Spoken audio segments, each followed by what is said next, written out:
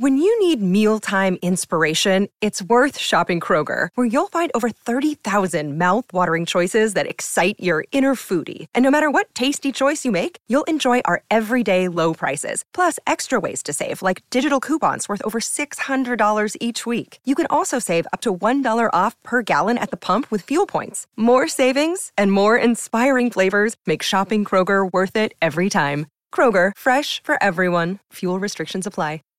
Save big on brunch for mom, all in the Kroger app. Get 16-ounce packs of flavorful Angus 90% lean ground sirloin for $4.99 each with a digital coupon. Then buy 2, get 2 free on 12 packs of delicious Coca-Cola, Pepsi, or 7-Up, all with your card. Shop these deals at your local Kroger today, or tap the screen now to download the Kroger app to save big today. Kroger, fresh for everyone. Prices and product availability subject to change. Restrictions apply. See site for details. You're listening to a Rare Drop podcast. Check us out at raredrop.co.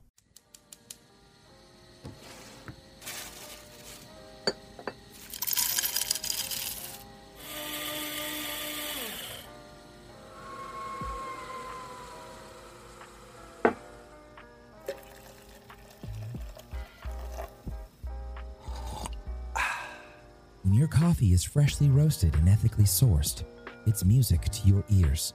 Shake up the way you wake up at kingscoastcoffee.com. All right, guys, welcome into episode 36 of Coffee and Shell. We took, I think, like a 10-day break. We apologize. I was traveling for what seems to be every single week this month, and we just got busy. So, unfortunately, we weren't able to record on yesterday. We're going to double up, hopefully, this week. Episode 36 this is a jam-packed episode, all right, guys? Buckle up. Okay, we got a lot to talk about. EA releasing the most scam packs possibly ever in the store. GWC, the biggest portion of the GWC is about to happen. We got Kenobi spoilers. We are going to talk about our thoughts on Kenobi. So make sure if you haven't watched Kenobi, don't listen to the portion. We'll make sure that we give you a spoiler thing. Also, some new games. I'm not going to lie. This is probably the most excited and intrigued I've been to try other games. And then we're going to do our top 5 worst NHL games in order. This is not just like a 5. We will give our top 5 worst games that we think in the NHL franchise. But regardless, I'm Sleeves. He's Kesso. Kesso, how you been, dude? Dude, I've been doing good. We celebrated our first unofficial Father's Day this past weekend. It was really nice. My wife got me a new Blackstone griddle. Have you seen those? That's pretty solid. I have. Yeah. So I used it, made some hamburgers, made a steak the other day. So that was pretty fun. Just been enjoying life. Let's go, dude. Dude, and we were supposed to record tomorrow, and I texted you earlier today. I'm like, yeah, I'm going to stream that IHF tournament. So I was like, I bet it starts at like 7 p.m. I get on to check into the tournament. It starts at 10 p.m. I was like, what in the world? So after this, I'm excited to, play some NHL for the first time in a long time. Let's go. Dude. That should be fun. The IHF tournament's kind of cool. Yeah, dude, $5K to the first place team. Mm-hmm. What's up with that? No, so guys, for anyone that doesn't know, the IHF tournament is back for the first time since 2020. It was like my first big broadcasting gig that I helped with in the NHL community. It's back, and I will be heavily involved in it again this year. But so basically there'll be 2 representatives from I think 22 different countries. So there's 22 different little mini tournaments, and you end up with 2 qualifiers from each one. Obviously, Canada, the U.S., and Finland are really the big ones where there's a lot of competition. Then it's really fun. Then basically what you do is it's aggregate. So yes, you will play Europeans, and the connection will be absolutely brutal. But there's aggregate scoring, I think, is the same way. So basically what will happen is you play one person, and say you win 5-1. That means that their opponent has to win by 6 or 5 in the next game. So it's a really cool format. It's one of the ones I've really enjoyed, and it'll be fun to see how this one's done. But yeah, the connection issue is always going to be a thing. No land, but nonetheless, it will be fun. Do you? Is there anyone else? Did you see anyone else trying out for it? Yeah, dude. So people signed up on both consoles, right? I think you can only play one. So I think tonight Junior Pens will be in my bracket. Maybe Daddy Padre, Dodzy. But unlike GWC combines North America, right? So it's always tough. This one is a little bit easier because, I'm not going to have to play Saphira or Eggs or something. Yeah.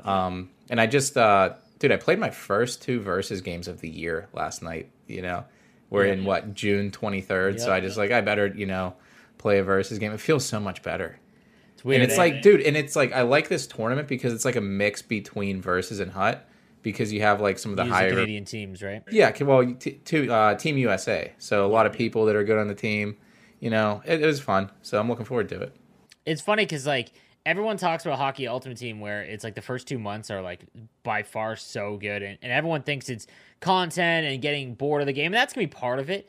But man, I think that like the biggest issue that Hockey Ultimate Team always has is just the way that it progresses compared to other sports games. Is just there's no way to please marketing, the player base, and the development team effectively. There's not. Like, there simply isn't. I've talked about this before. Like, if you were to, like, let's say you started, because everyone's like, well, why don't you just start, like, over, I guess this is our first fucking hockey talk debate here, so get into it.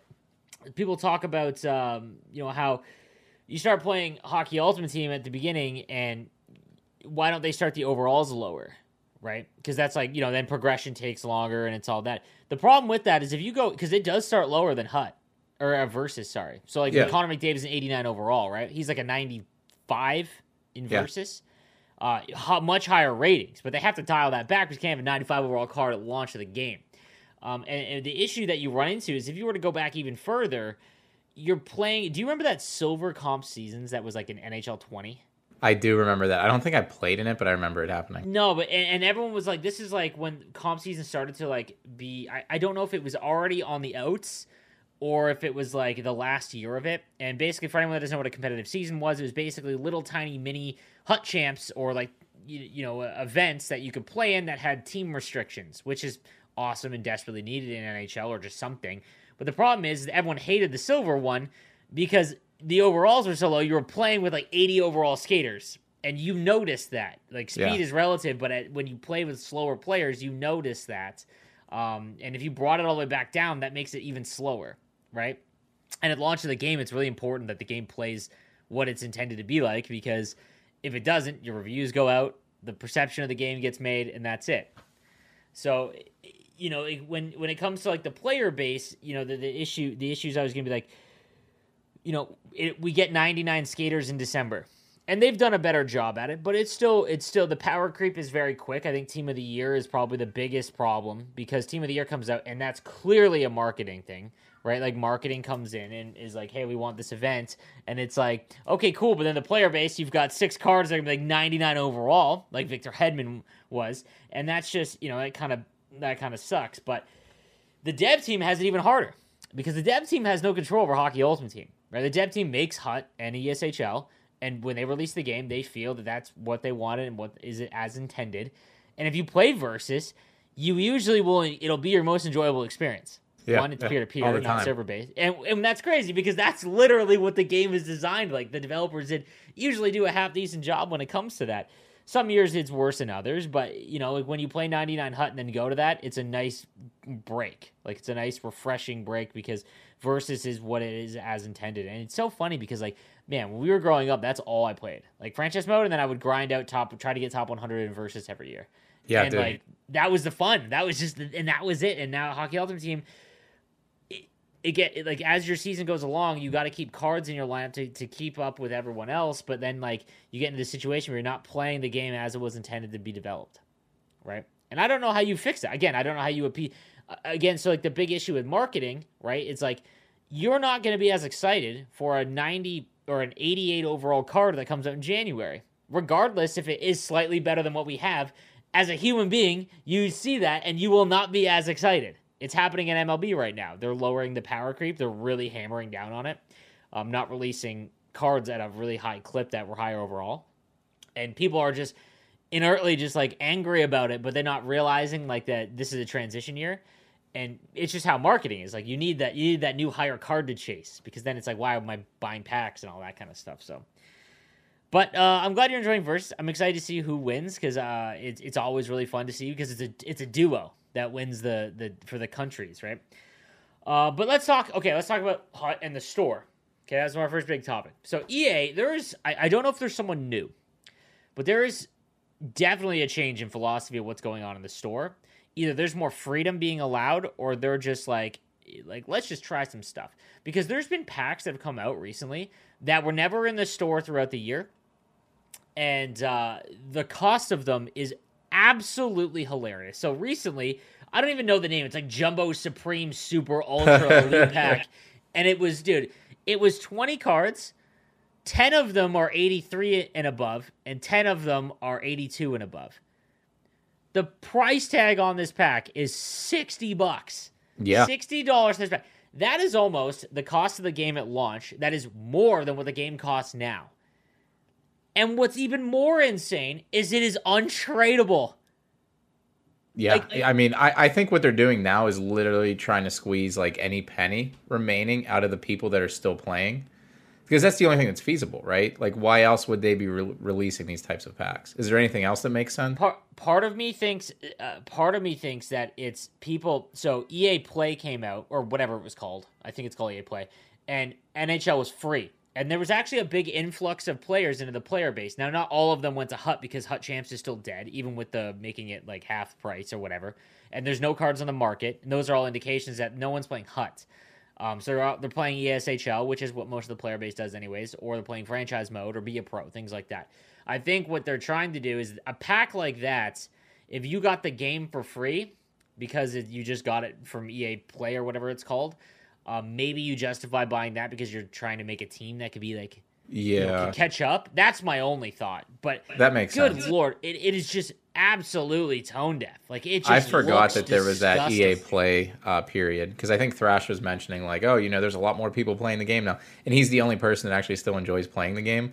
I know. He said that a lot of people playing the game now. So if you get the game for free, you're like, oh, I'll spend $60 on a pack to catch up. And dude, and you're not even guaranteed a like usable card. No, dude. Like, it's I did not rip this pack. I almost did because it was like you did rip the one before though, didn't you? It was like all 82 plus. Okay. This one is like a slightly different caveat. Yeah, dude, it was the Ultimate Elite or something, right? Yeah. It's just a joke. Like, I did one that was like similar, but I think it was like 700 points cheaper. Okay. And it's just like my big issue. Okay, so here's the debate. I told you there's going to be a debate, or maybe there isn't going to be one, about what I have now come to realize. So in a perfect world, we will get cross-console NHL 23. We have no info on this if it's going to. So, which scares me because usually we get like, a little bit at this point it's June. We get a little bit of little shown bits and pieces of the new game by now as game changers. We haven't yet. We haven't had a build or anything like that. So we don't know if it's going to be cross-console, and we don't know if it's going to be cross-market. Dude, if it comes out and there's only cross-console, like gameplay, I don't think that is as beneficial to HUD as cross-market in the current landscape of the game. I think and now, it depends on what type of player you are. Here is my thought. So I've gotten hounded over the last year about maybe giving my opinions and only looking out for like the competitive side of the game. And maybe that's true. I could not have been more involved in the GWC, and a lot of my close friends are like you are among like the best players in the world. And I think that I forget sometimes that my audience, for 40,000 subs on YouTube, majority of them are like average players. They're not like the top 1%. Oh, well, I'm sure there is a lot, but the majority of my audience is players that are trying to get better at the game that aren't already great at the game. And this is, if you are not in Division 1 in this year, and this is probably the least amount of people in Division 1, especially with the 4 consoles, and how hard it is. Like, it seems more difficult to get to Division 1 than prior years, and that's probably because there's not as much players, right? Like, there just isn't enough, so like there's not as many crappy players that are in the middle there, crappy, you know what I mean, like lesser skill players. So it's hard to get in Division 1. But outside of that, you can find a game. Pretty easily. Last time I tried, yeah. I have never had to wait more than 5 minutes, and I'm in Division 1, but I'm at like 2250. So I'm 100 points in Division 1. If you have 2,500 points or 3,000, you're not finding a game. And I feel for you guys because you're so good at the game that you're just, you're at the mercy of like being too good, essentially. And that sucks. However, 99% of the player base is not there. You can find a game. What you can't find are cards. And I really think for the majority of the player base and for the game to be better, because I've said this before, that once cross-console becomes a thing, the actual act of putting cross-console in the game does not make the game infinitely better. It allows them to put modes into the game because now it's cross-console. That makes the game infinitely better, right? So if all we're going to get, and again, we've been game changing. Well, you've been a game changer now for 2 years. This will be my 5th NHL game. We have a pretty decent understanding of the levels of things and amount of things that they can implement into a game each year. I would have to hazard a guess that if cross-console is a thing, and that's where all the resources are going, we are not getting much else. I wouldn't think so, no. I would be blown away if we got cross-console in like a couple modes, or a mode, or something like that. I would think that cross-console is what the back-of-the-box feature is, and that's really the big thing. That would be yeah, I mean, I also, if that's the case, I am looking forward to a year without a back-of-the-box feature. Yeah, because I think if you last go back, year, I don't even think we had one though, dude. The back of the box features for the past 4 or 5 years have not been anything desirable, right? So like thinking about what it was this past year, it was that alternate reality thing, the overlay on the ice, reality too, augmented, not alternate. That did not work. Yeah, that was awful, right? X Factors, I don't really care for it too much. Roster sharing in December. Was that a back of the box feature? I don't know, but I could see it. Like I remember that being a big thing when they did the announcement of NHL 22. Yeah, Ones was one of those as well. That was in NHL 20. Ones Eliminator was one. Rush was one of them in 21. Rush was 21s. Now going back to 19, I'm not sure. I can't remember. I can't tell you. Maybe Rivals. Rivals came like mid-year. Yeah, it was mid-year, so it would have been like a gameplay thing. Probably. The stick and the defensive skill stick was one in NHL. Yeah, and then you said stick. There was another one. The skating stick and engine. physics. The stick and physics. Wasn't there a new skating engine at some point? In what? In NHL 18. Okay, never mind. Okay, so back to my point, right? The back of the box features are never anything that's like left like desirable like the next year, right? For the most part, we don't really care about them. Yeah. But I think though, like you were saying, like the market thing. If it is cross console and it's not cross market, right? You should have a lot more people that have the PS5 and like Series X or S system next year, though, because we play on the new gen systems. Not too many people have them. I'm assuming there's going to be more people with those consoles. Wouldn't you I think? can't see that big of a jump, though, man. Enough to... Because I'm seeing on like Twitter and stuff, it's like GameStop has like 50 PS5s, you know? Yeah. But then also, are we going to get into the situation where consoles are available and the economy crashes and nobody can afford a new one? That's what I'm thinking. I think that here is what I think. Let's pretend that we get cross console and not cross market. Because like I would be stunned if we get both. Because it just seems like it's two different things. Like I don't know if it would be a thing. Let's pretend that there's no cross market. If they come out and everything is still untradeable, if everything is tradable outside of guaranteed cards that hopefully we get to earn, because God forbid we get something like that. But if it's not cross market and it's cross console and everything is tradable, then I think we're in for a nice year of HUT. But if it's the same, like, dude, there is some reason. I can't ever get a straight answer. I've never been told an answer as to why, but there is a reason why they love untradeable cards and protecting like the market from like everyone having these overpowered teams. But I just like, why? What if everyone had a good team? Wouldn't be that like, bad, would it? What would be like? It must be money. It has everything's about money. I would guess, but like when you look at like FIFA and other Ultimate MLB, it isn't like that. Like it's not, because I'll be honest with you, Hockey Ultimate Team brings in money for NHL, a lot of it, but it's still game sales because everyone plays ESHL. That's why ESHL always gets more resources than HUT. So we're still not at that point where HUT is like this huge, massive money make. Oh, so it is a massive money. I'm trying to it's more than the game sales. So because on average, less than 20% of the entire player base of HUT spends more than $20. Oh, is that a fact? Yeah. Now that was a couple years ago, and okay. I have a feeling that in 21, my big fear is that 21 and 22 made a lot of money because of the government checks in North America. And I'm sure it was the same here with unemployment and stuff. That's what I'm saying. Like we got CERB, which was this basically grant during COVID where everyone got $2,000 a month. And I can guarantee you that a lot of that went into video games because no one worked, no one outside. They had extra money that they weren't used to. I would be willing to bet that Ultimate Team mode saw gigantic, just like on Twitch. Twitch's viewership went through the roof in 20 and 22 or 20 and 21. And a fear of mine is that, like, you know, the EA guys on their yachts are like, NHL had great numbers in 21 and 22. Why do we need to do anything else? Keep doing what you're doing, fellas. Like, that's that's it 100%. Like, I mean, I think the people, and I've said it before on here, the people that work, develop the game, I think they're in a good spot, and they kind of want the same things we do. Their opinion, if the game's better, their lives are better. Yeah, I don't think their opinion matters as much as the guy that's looking at, you know, a financial statement and seeing year over year 20% increase in revenue, and he's just like, no, keep doing what you're doing, you know. I don't know, man. That's like, but like the pack thing, this is new. What they're doing, they never did this in the year before.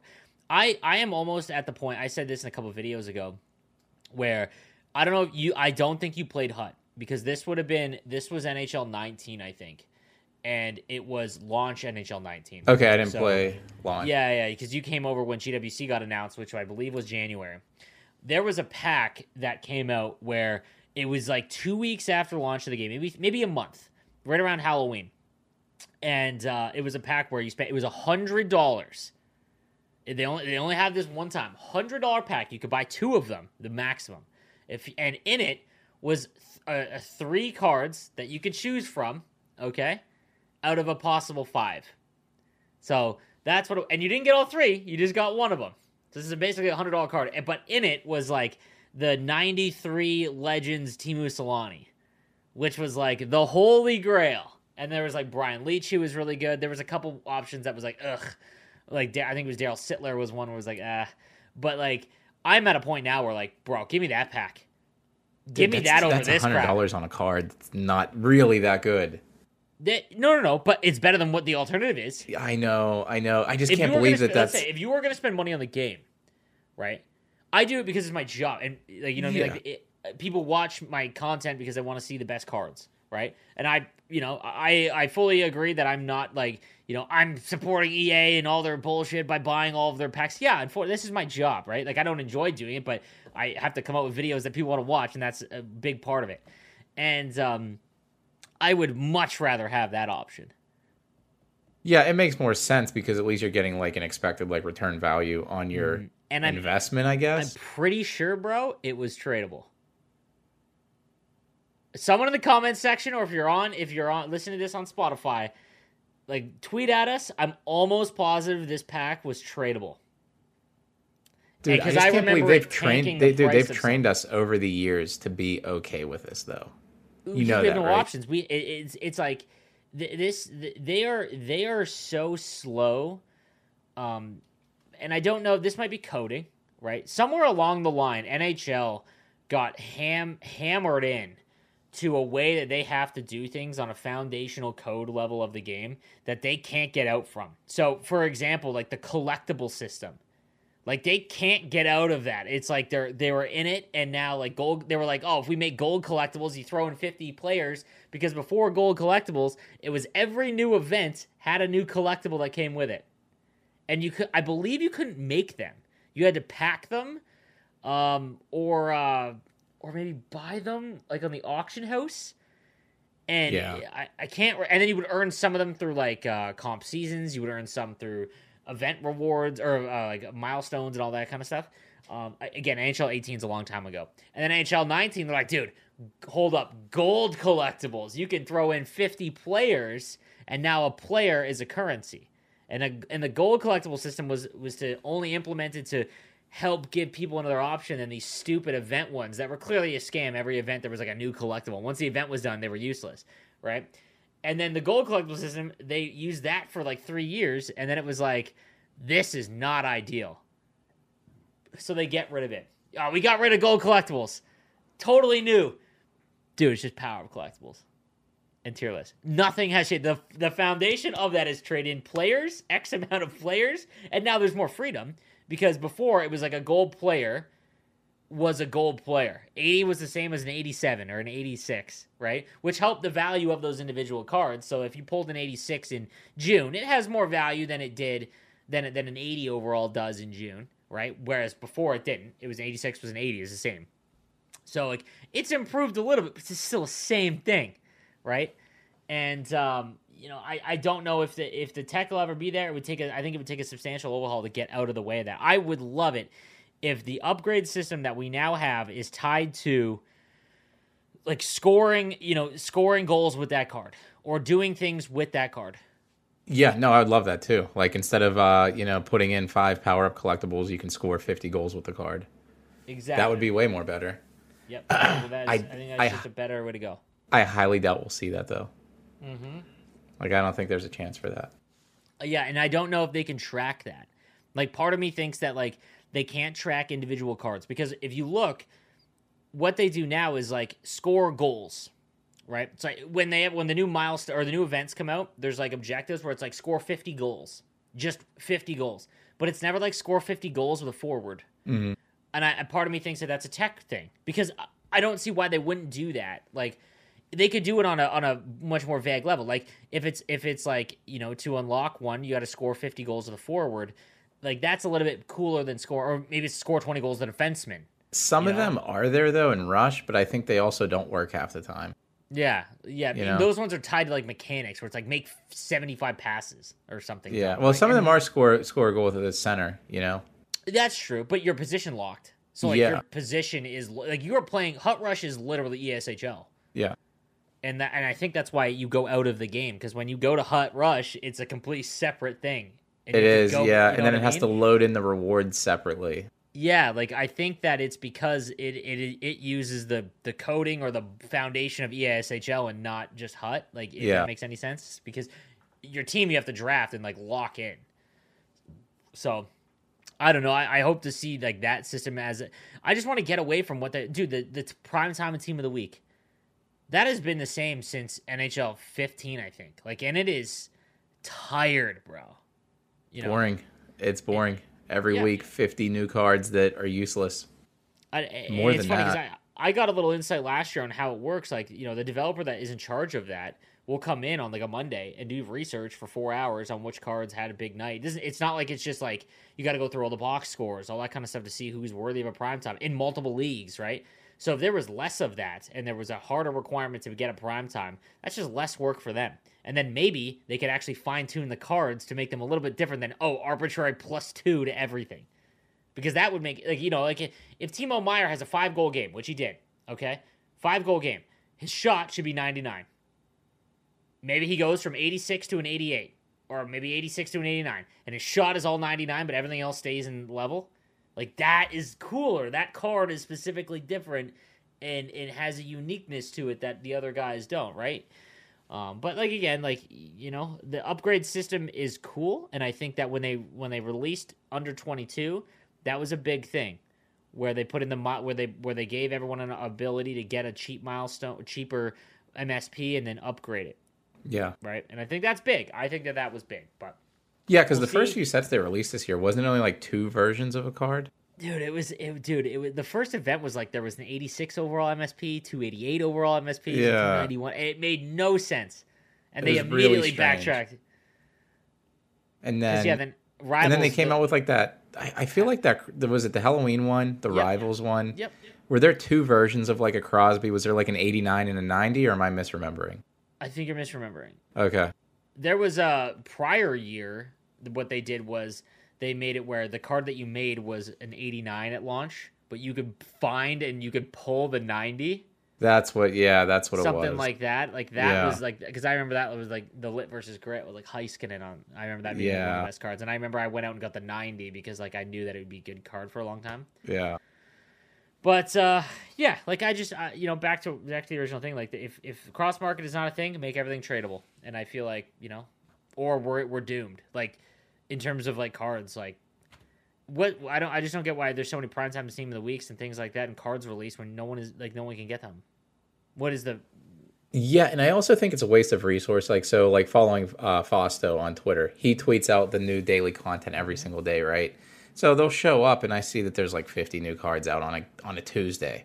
And I'm thinking like they have a full-time employee doing that, right, every single day. Isn't that a waste of resources on June 23rd to have a guy in there doing that when you could be planning something for NHL 23? Yeah, the content team works a little bit differently because the content team has to go all the way through to the new year. I know, but there's so many though. Is there a need to have 50 cards out on a Tuesday? No, there's not. It's just that's the format, right? No, but NHL come on, EA just bombards you. You're a multi-million-dollar company, EA Vancouver. Think progressively. Mm-hmm. I agree.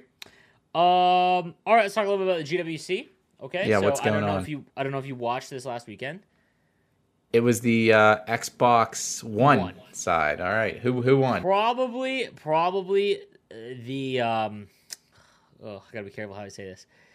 The least exciting due to the players remaining because the writing was on the wall, I guess would be the way to say it. So Jose, who is widely considered one of the best players in North America and the world. I mean, he did beat Eki on LAN in Tampa Bay. So in the world, okay, Jose is one of the best. I'd probably say top 15 in the world.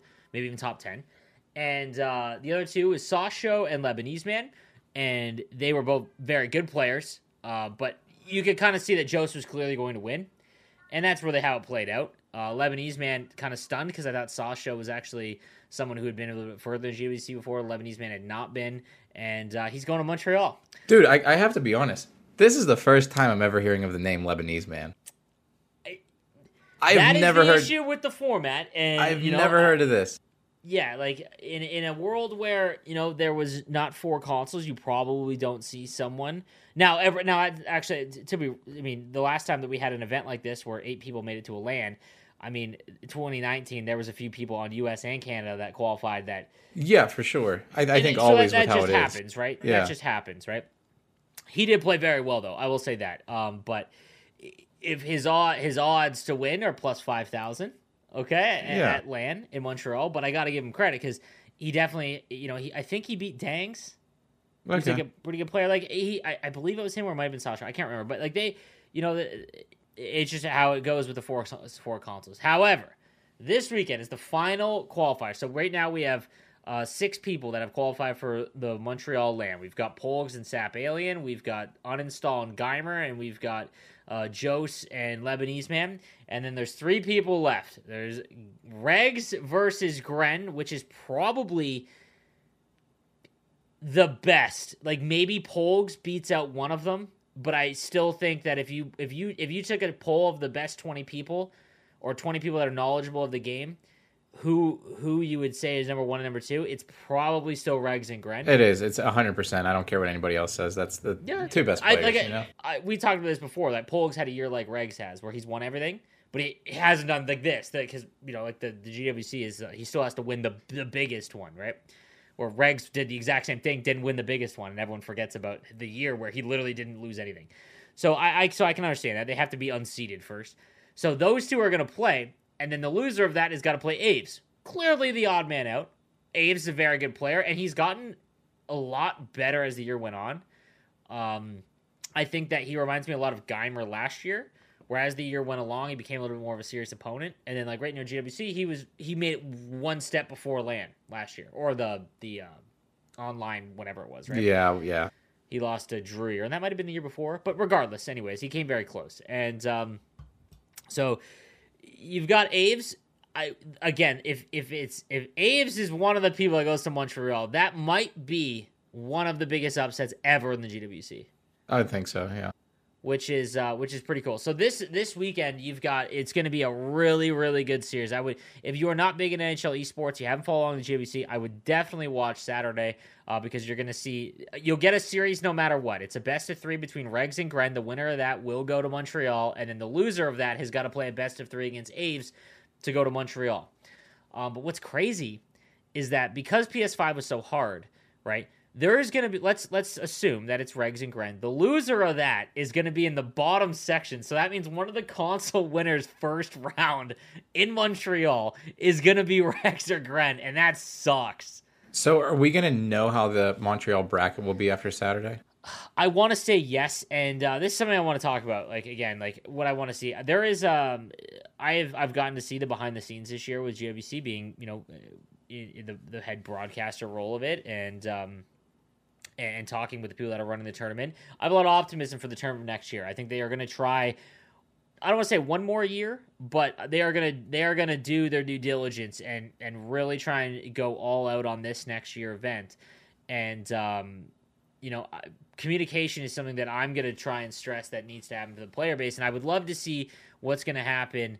Who if we're gonna be able to see and know. But the one thing I think though is I think the first round. So the 8 people that go to Montreal, right?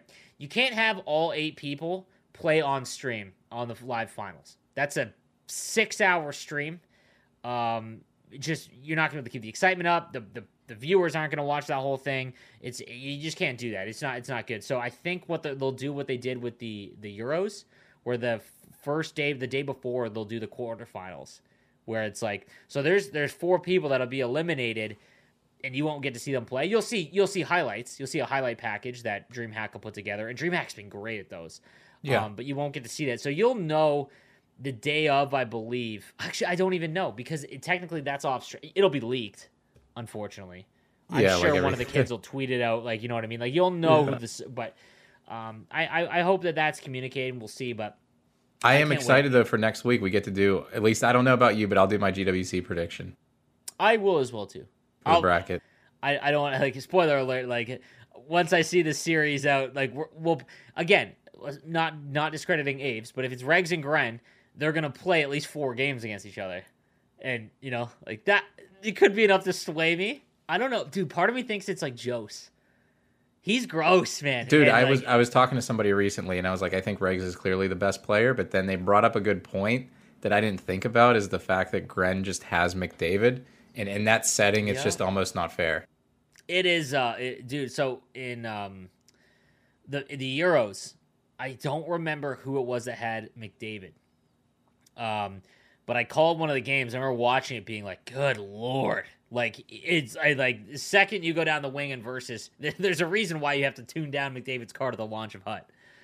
And it is pretty wild. But yeah, I'm excited. This is where things are really going to start to heat up. And again, if you haven't watched NHL Esports, I really, really stress that give it a shot. If you play the game enough, you listen to this podcast, you have enough of a love for NHL, okay? I hate to break it to you. I know that me and Kesso maybe is entertaining a duo on the planet, but you have an interest in Hut.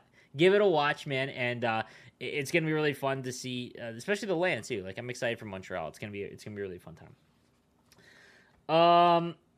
Do we get into Kenobi now? Dude, this is what I've been waiting for. I mean, the NHL stuff I don't care about. All right, boys. Spoiler alert, we are going to talk about the Kenobi series. If you are Star Wars fans, or if you're not a Star Wars fan, skip over this if you haven't watched Kenobi, all right? We'll let you know when it ends, all right? I'll go like this if you're watching the video. I'll wave my hand so that you can like skim through and be like, okay, I'm not talking about it anymore. All right, so big Star Wars fans, both of us. I think I'm a little bit bigger. You are because you've like read the books and stuff. Yeah. I'm a big Star Wars nerd. Let's get your initial thoughts on Kenobi from the start to the end. Did your perception change? It didn't change. So from the start to the end, I would rate it about a 5 out of 10. Okay. At the start too, eh? Yeah, at the start, I thought Reva could have been a good character. The writing in the show was terrible, right? So I kind of felt bad for the actress because I just thought that character was awful. Not enough Kenobi stuff in a short 6-episode series called Kenobi. I thought Leia, that actress, she did a great job. She was one of my favorite parts of the show. I agree. I thought some of the CGI was terrible. I thought some of the action was not good at all. Really? I thought the show was 80 to 90% bad, mixed with 10 to 20% really cool moments. Okay. Just stuff, you wanted to see. But that's my, reaction to it. That I don't know if you agree with that or not. So I think the first 2, maybe 3 episodes, my perception was really high on it because of like the anticipation, and I was so curious to see how they would end it. And the problem doing a show like this is that the start and the end you already know. Yeah. So you're filling in stuff that has to be exciting. The fans don't know, that gives you like the oh my god moment, like. So I'll give you an example. Early on in the first episode, again, the nerd in me, Obi-Wan goes and delivers this little model airplane, this model spaceship to Kenobi, to Luke, and then Owen gives it back because Owen, like, you see the dynamic that Owen hates Obi-Wan Kenobi, and like I love that because I remember in episode 4, Luke's literally in his hut playing with that. It's ship. the same exact so, like, one. That was really cool. That's cool. Like, that's so really cool. I was like, okay, that's a big fan service thing. I'm excited to see what other bigger moments, because I figured there would be a big moment that tied in something that you wouldn't have anticipated. As it went along, there is no Luke, and I feel like that was a misdirection of the show, because it's on what you thought was going to happen was your Kenobi, and it was like dealing with something on Tatooine, and it's involving Luke. You got none of that. Luke's screen time was probably less than 5 minutes of the entire show. Okay, so that's a big misdirect. The Leia character wasn't even built. I don't think anyone realized that. I will say this. The Leia character and how good she was really gave more depth to Princess Leia in 4, 5, and 6, because there's none of that. There is literally nothing in any other, maybe a little bit in Star Wars Rebels, the animated show, but you have, and again, that's kind of like a nerdier thing. So if you just watch the movies, right, you have Rogue One, and you see her 5 seconds before Episode 4 starts. That's it. And you see her basically be born in Episode 3.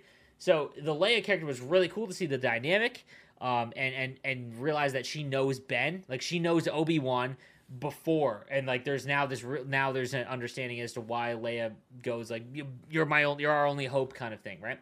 So I thought that was cool. But yeah, no Luke. I hated that. I didn't mind that part because I was kind of like, I didn't mind that they subverted the expectations, I guess you could say, and went with Leia, because the expectation was he would be on Tatooine doing something like saving Luke, right? I am wondering if, because of Mandalorian and Boba Fett, we literally got so much Tatooine in the last 3 years. Well, that's been the joke, right? It's like every Star Wars story has to take place on. There's only one planet. It's the coolest planet. Like I would have, but like that's.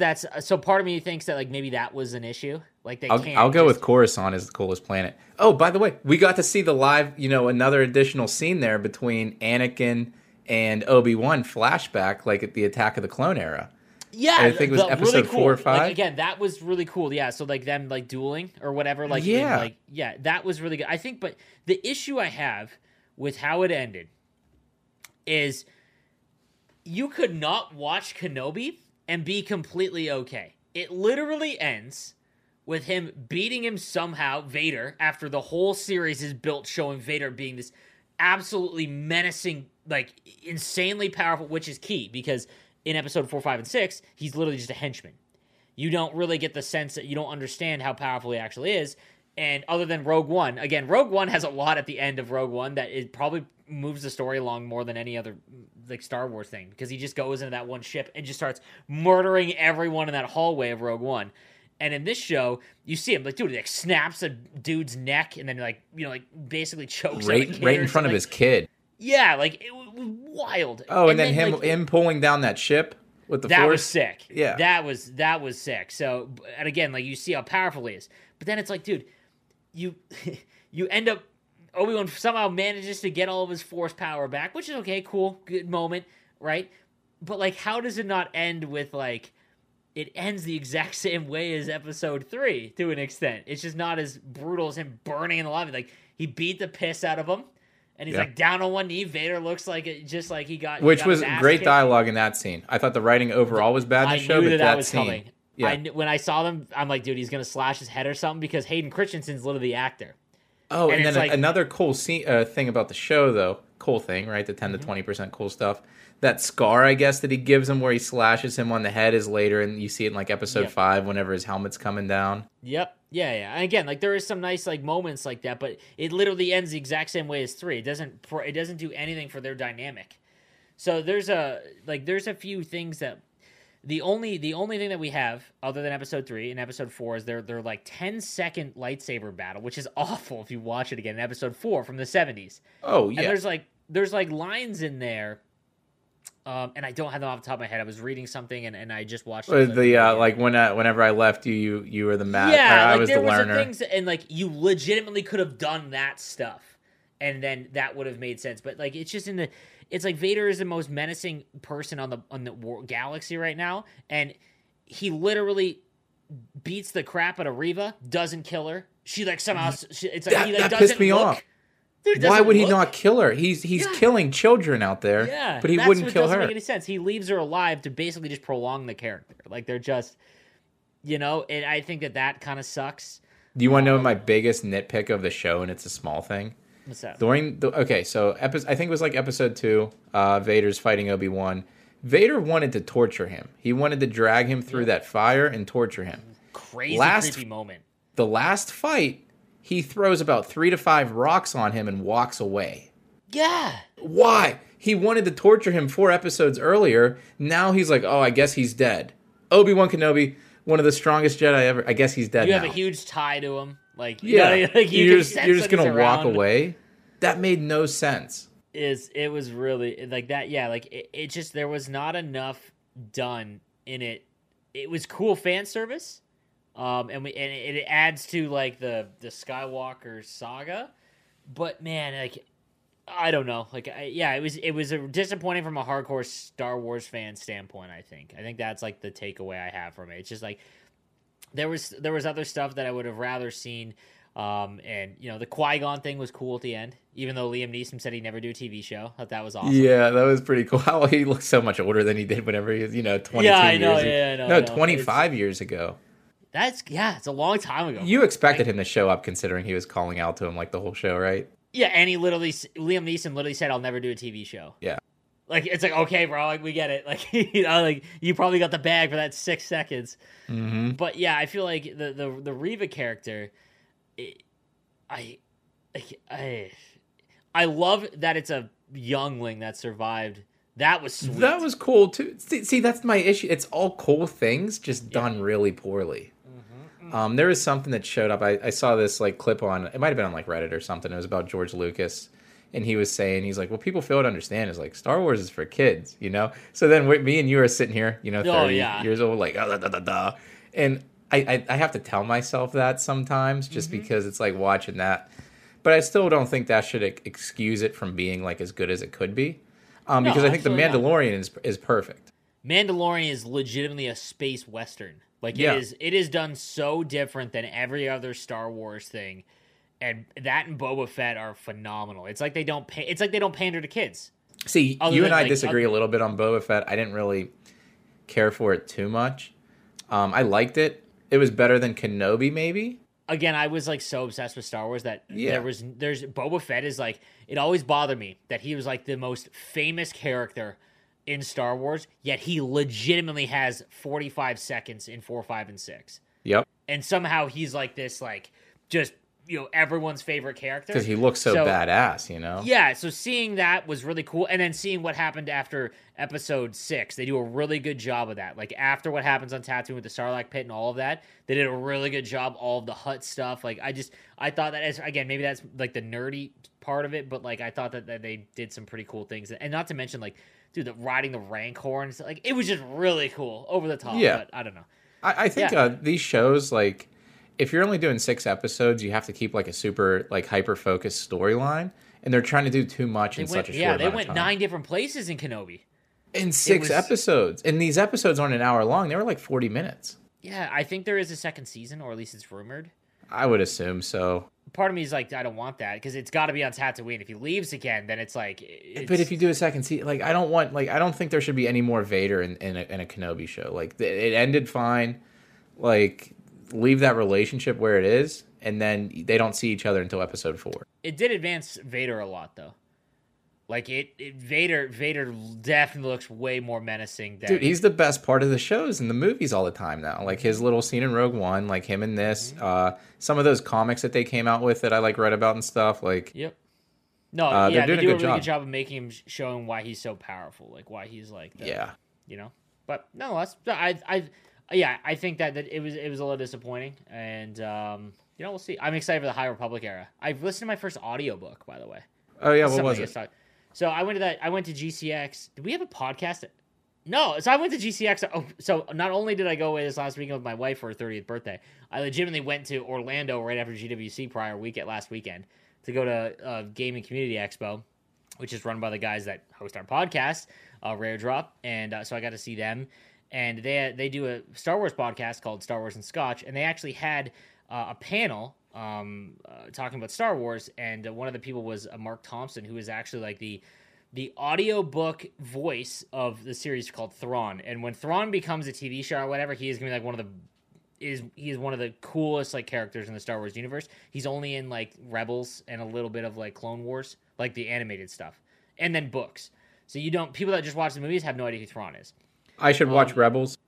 Rebels is it's quick, and I believe if you Google it, there's episodes. If you just picked out these certain episodes, you would get all the meat of it.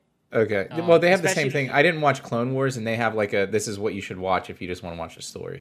Exactly. Yeah. Same thing. Because there's a lot. There's like 4 seasons, so it's a lot. But it is pretty cool. And but yeah. So the audio author or the audio reader was on the panel, and then there was a couple other people that I believe there was the 2 people that do Star Wars Explained, which is like they go in depth to every piece of Star Wars content. It's a couple, and they're amazing at it. But they've got like hundreds of thousands of subscribers on YouTube. I got to listen to them talk, but then so when Mark Thompson was talking. And I found out that he was the guy who reads the Thrawn books. I was like, you know what? I'm going to give an audiobook a shot because, I think I have ADD. I've never been diagnosed with it, but I have a really hard time reading books. Like I'll read it and then like there'll be a page where I'll literally just think about other stuff and I have to go back and read the entire page. So like I have a hard time reading a book that isn't something I'm super interested in. So I was like, you know what? Sure, I'll give it a try. So the High Republic era is like the best era of Star Wars, but the only thing that we've had so far is the Knights of the Republic game, and we talked about our 5 favorite games of all time. Knights of the Republic is one of mine, like top 2. It's one of the best, and not just like the game itself, but the story in it of Star Wars. And they're next.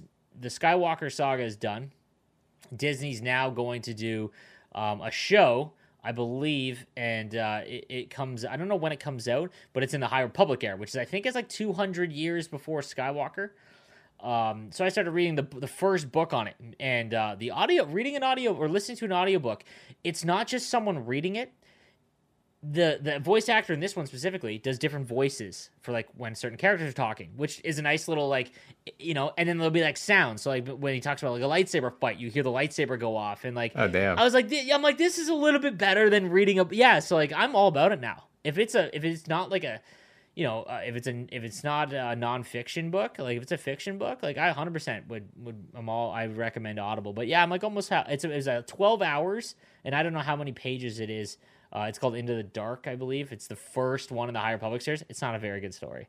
Is that is that part of the legacy one? No, so this is Star Wars canon. Like this is canon now, like Disney era. This is what Disney is considering canon. Okay.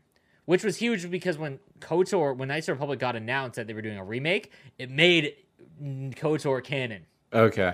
And they mention Revan I believe, maybe I'm wrong, but there's a part of Rise of Skywalker or the Last Jedi, whatever the hell it's called, the 9th one where they're showing like Sith Lords or whatever, and like Revan's mask like gets flashed. And maybe I'm just tripping, but Revan is the main bad guy in KOTOR.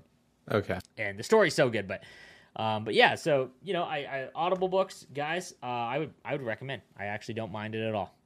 Yeah, I have like 7 or 8 credits on Audible that I was thinking like I got to get something because I listened to Hitchhiker's Guide to the Galaxy on an audiobook. Okay. And that was great. That was entertaining. Yeah, but I need something. I thought it was just some guy reading the words. No, dude, sometimes they get like I read the Matthew McConaughey book that he came out with like last year, which was amazing, but there's an audiobook version of it and he does the reading and he does it in different. His Matthew McConaughey voice. Yeah. Yeah. He's phenomenal. Okay, last thing I want to talk about, new games. So 2022 might be the worst year for video game releases in, I don't want to say the history of or maybe the last decade.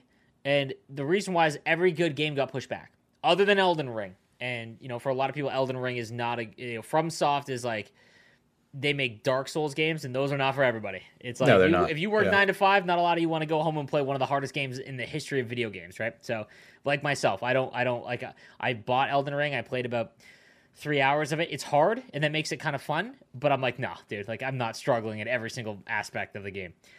But that is one of the biggest games out. But outside of that, dude, there has not been anything. And there's not going to be either, which is like another big issue. But that being said, there is a few games that have come out or have been out that I've been really super intrigued in. One of them is called Star Citizen, bro. So I've been watching this. One of the guys that is he again owns Rare Drop in Kings Coast, and his name's Tim. He's one of the biggest Facebook streamers there is.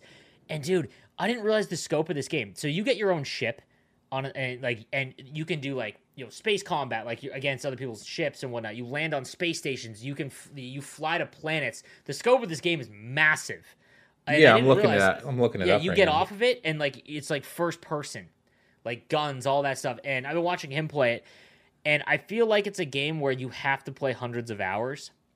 But I have played it enough, and he has done a good enough job being like this is a good game, and I've been watching it enough where I'm like, I got to give this thing a shot because it looks sweet, dude. There's a guy who is an architect, and he's got 500,000 subs, and he literally reviews from an architectural standpoint all of the ships in Star Citizen. It has that big of a following, dude. It's huge, and so I watched. I went down the rabbit hole. And it was like the A35 super yacht, and it's like the most expensive ship you can buy in Star Citizen, and it's like 200 feet long, and he goes into detail, and you can see, dude, I could imagine owning it in this game, and it is one of the coolest things. Like, it is massive, and it looks like it's like marble floors, and like all it was just really cool. Like, I don't know, I thought it was really uniquely done. I don't know if maybe there isn't a lot of substance to it, and maybe that's why it isn't that gigantic yet. I don't know when it came out, to be honest with you. I saw something here referencing like there's like it's showing like the size of the ships in the game, and it says like October 2018. So I don't know if it came out a few. It could be years. an old game. I mean, like, but like it's Tarkov, still. I think it's still in development though. It's like one of those. A lot of games right? like that. It'll be like beta. So because so for anyone that doesn't know, if a game stays in beta or alpha, they don't have to report to the.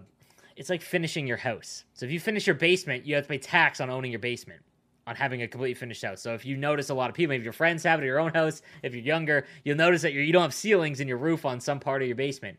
That's why. So like same thing in video games. You don't have to, once you develop a game and release it fully, you have to pay like a whole other thing. Like you have to report like completely different. So like Tarkov, for example, has been in development for like 7 years. PUBG is the most famous one.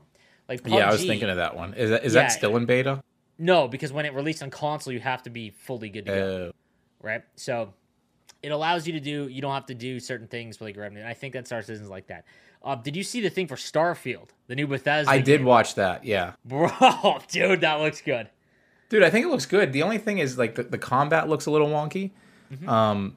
But it looks like No Man's Sky with like an actual game behind it. It looks like Fallout, bro, in space. Like you build your own space facilities, you build your own ship.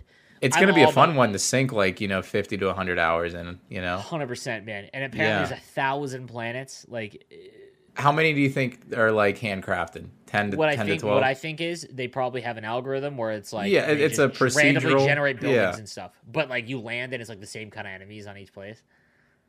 Yeah, I think. But that's not out until what, 2023 or 24? It's 2023, I believe. But so that means the next, and I don't know if you played the Elder Scrolls games like Skyrim or anything. I played Skyrim. That means Elder Scrolls 6 is probably going to be out in like 2027. Yeah, they said. Oh my god, in it, I think it went Starfield, then Elder Scroll, or like the new Elder Scrolls game, and then Fallout is So that's going to be, dude. We might be dead. That's your what? I said we might be dead by the time those come out. But dude, the scope of those things, dude. Can you imagine what Grand Theft Auto 6 is going to look like? No, because I don't think it'll ever come out at this point. Dude, like, bro, Grand Theft Auto 5, I don't think I truly appreciated what the scope of that game, because I never played online, and I really am sad that I did not play online, because it felt like a game where, like, it came out on PS3, and I didn't play the online version of it, and I feel like I was just like 3 years too late to like start playing online. But I would love to see what it's like, because I think that, in the future when they release that it's going to be even better, maybe. But I would think so. GTA Online was a lot of fun. It got better as it, went along. They're still adding things, I think. Yeah. Oh, it's gigantic. Like, yeah, it is. But dude, it came out, I think it was 9 years ago. Yep. And there's still not a new Grand Theft Auto. No, why would you like worry about the cost of making it? Because the problem is when you make such a banger game, the next one needs to be better. Yeah.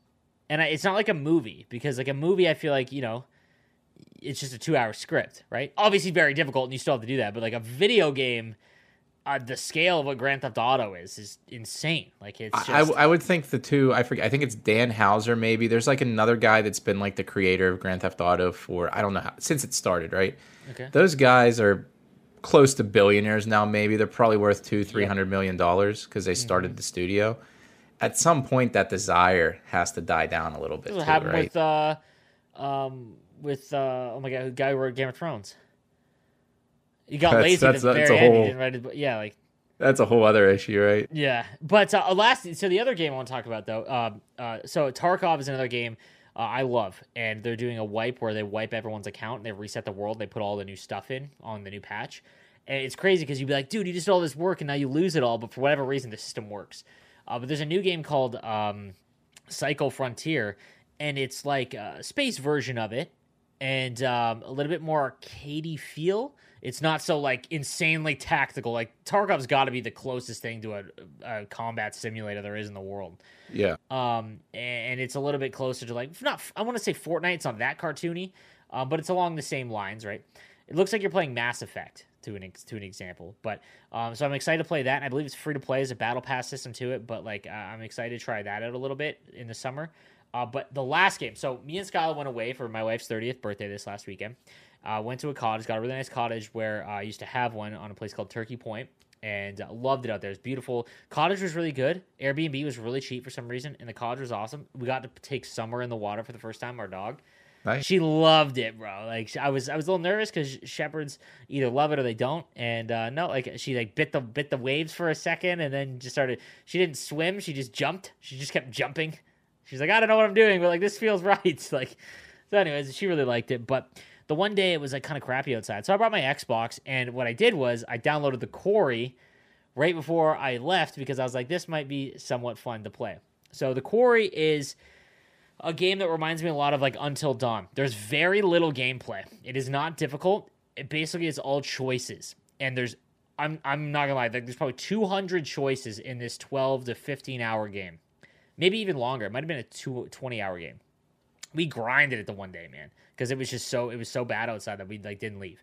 And you can let your wife play or your significant other play, and we had a blast, man. We went through this whole thing, and it's like your kids at a camp. And you know, your last day at the camp, you accidentally get stuck there, and then there's just, like I said, there's like 200 choices, and they all impact if certain people are going to die or live, and there's like any sort of combination of people that can live in the story, and it's really funny what you end up with, because like certain decisions can just completely kill 3 characters. Like there's a sequence where we literally killed 3 people. We were trying to we didn't want to kill anyone. But there was a sequence where, like, we literally killed 3 people in the span of 30 seconds. All because of, like, one decision. We're like, we couldn't stop it, like, once it started. Like, it was really fun. But I would, it's $80. I would not recommend if you were just going to buy it to play it. I would, if you have a significant other, 1,000% buy it. Those are my favorite types of games that you can play with your wife. I saw, I think it was OG Kevin Bacon was having a good time with that game. Yeah, like, it's funny to stream, bro. Like, it was hilarious. Because it is scary. It's a horror movie. There's a lot of jump scares in it. But it was really good, man. Totally recommend that for anyone. The price tag is too high if you're just gonna play it though. Like I legitimately, I don't want to say like, oh, only if you have a girlfriend or a wife or something. No, like if you have a significant other, 1,000%, because I think that it's a hilarious 12 to 15 hours. They had an actor in that game that I liked. He was in I don't know if you ever watched the show. All of them are famous actors. Like all the characters are legit. Like David Arquette is like one of the David Arquette's in the movie or in the game? Yeah. Oh shit, okay. Yep. Ethan Suplee is. That might be the only one you know. There was a couple of my wife. There was a kid. He was in the Righteous Gemstones on HBO. He's younger. And he He's lost like all his weight, and he became jacked. You gotta look at. You'll know exactly who Ethan Suplee is right when you look him up. I guarantee you. Ethan, yeah, Ethan Suplee. Suplee. You'll know exactly who he is, I think. Oh, this dude from what was it? Not he My lost Name. Is it all his My Name weight is and Earl? got jacked, and he looks like that in the game. It's hilarious. Like it's great. They did a really good job. Dude, he's huge. Like he's huge in a good way. Yeah, he used to be the fat guy in every movie, and now he's what jacked. in the world? I can't believe this is him. Yeah, it's so funny, man. But yeah, good for him. So the Quarry, guys, I would definitely recommend checking it out. All right, our top 5, bro. Yeah, all right, we're now in order. Our top 5 worst NHL games. This is ranked, our ranking in order. Or do you want to make any changes Do I want to make any changes? to your list? No, I'm confident with my list. I am confident as well. Okay. Okay. I will go first. My number 5 is NHL 13. The reason is, and you might not remember this, guys, again, so I do something every year where I go back and play every single NHL game before the new one comes out. And I don't know what it is. It's like the game hits an absolute wall, and all of the skating makes no sense. It just feels absolutely awful. And the one thing I also want to mention about this list is we're talking about year over year, because you can't really compare a sports game 7 years in ahead. Like NHL 22 is better than almost every NHL game just based on graphics. Like you wouldn't play NHL 06 over 222. I'm sorry, you won't. Like you just won't, right? So we're talking about year over year. When you go back and play 12 actually had a really nice graphical bump, and I believe that was the outdoor classic games that came. 11 was the Winter Classic. 12 they added, because I'm a fucking nerd. 12 they added, I think, the loose puck on the slap shot, where whenever you wound up, you weren't connected to the puck. Yes, exactly. And Dude, then that's 13 sad just that I did not remember really that. have a big improvement to it. And when you go back and play the skating, it's just absolutely atrocious. I don't know what happened, because NHL the very next year is one of the best games, and I don't know what happened in 13. But that's my number 5. I'm going with another game from that era, because I think 11 through 13 weren't that good, but I'm going NHL 11. Okay. And the reason I'm doing that, NHL 09 introduced EASHL. NHL 10 might have had the best gameplay from that era of games, besides maybe NHL 14. NHL 11 went super arcadey, and you would have like a 6v6 game, and like one team would have like 60 hits, 70 hits. Yeah. It wasn't good, and it kind of regressed from like what NHL 10 was. I forget if that was the year that they added people falling down. That might have been NHL 13, like just skaters They like just losing they an just edge. fell down. Yeah. Yeah. So NHL 11 was bad. All right. My number 4 all-time worst NHL game is NHL 22. And the games ahead of it are real bad, and it's the only way that it didn't make it higher on my list. So, again, you have to, when you compare a sports video game, not just NHL, when you compare a sports video game, because they're yearly, you have to go year over year. How much improvement did you get in that game to spend $80 to buy it brand new?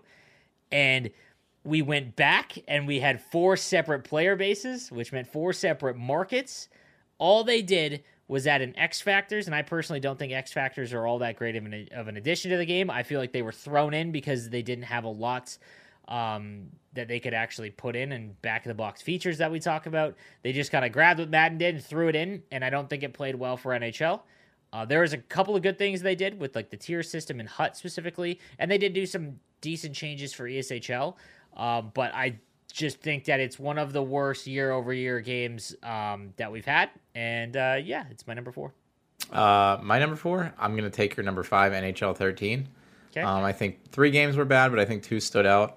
13 was just like, dude, it was slow. NHL 12 was very fast. Slow, dude. It was the NHL 18 of that Yep. years. So I don't think there's too much more to say. NHL 13 wasn't that good. Okay, my number 3, NHL 18. NHL 18 was the last year, I believe, of in HUT specifically, of that the event collectibles, the specific event collectibles, which is an awful system. They also, I believe, NHL 18 was the year where the Ruby and Ice cards were in the game, which effectively ruined it. That might have been 19. I can't remember off the top of my head, but I'm almost positive it was 18. But regardless of that, they had a new skating engine where, dude, turning literally felt like you threw up a sail and you were just turning this massive sailboat. Not only that, it is... People can say skill zoning has been around for forever.